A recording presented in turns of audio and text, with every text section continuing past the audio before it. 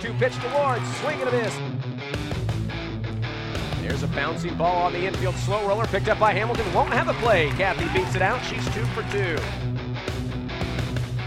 The pitch, bunted, first base side, Holly Hall picks it up and throws Garcia out at first base. Showing bunt with the runner at first, and she pops up the bunt. It is caught by Holly Hall.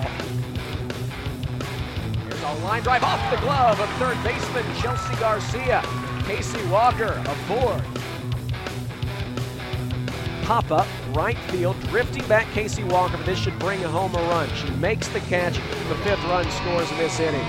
Here is the 1-2 pitch, bounced on the infield, picked up on the hop by Espinosa, throw to first, not in time, Sydney Wilson scores, it's 5-1. Payoff on the way again, and it's grounded on the infield, picked up by Gearhart on the run, the third baseman throws Casey Walker out at first. And that is the ball game.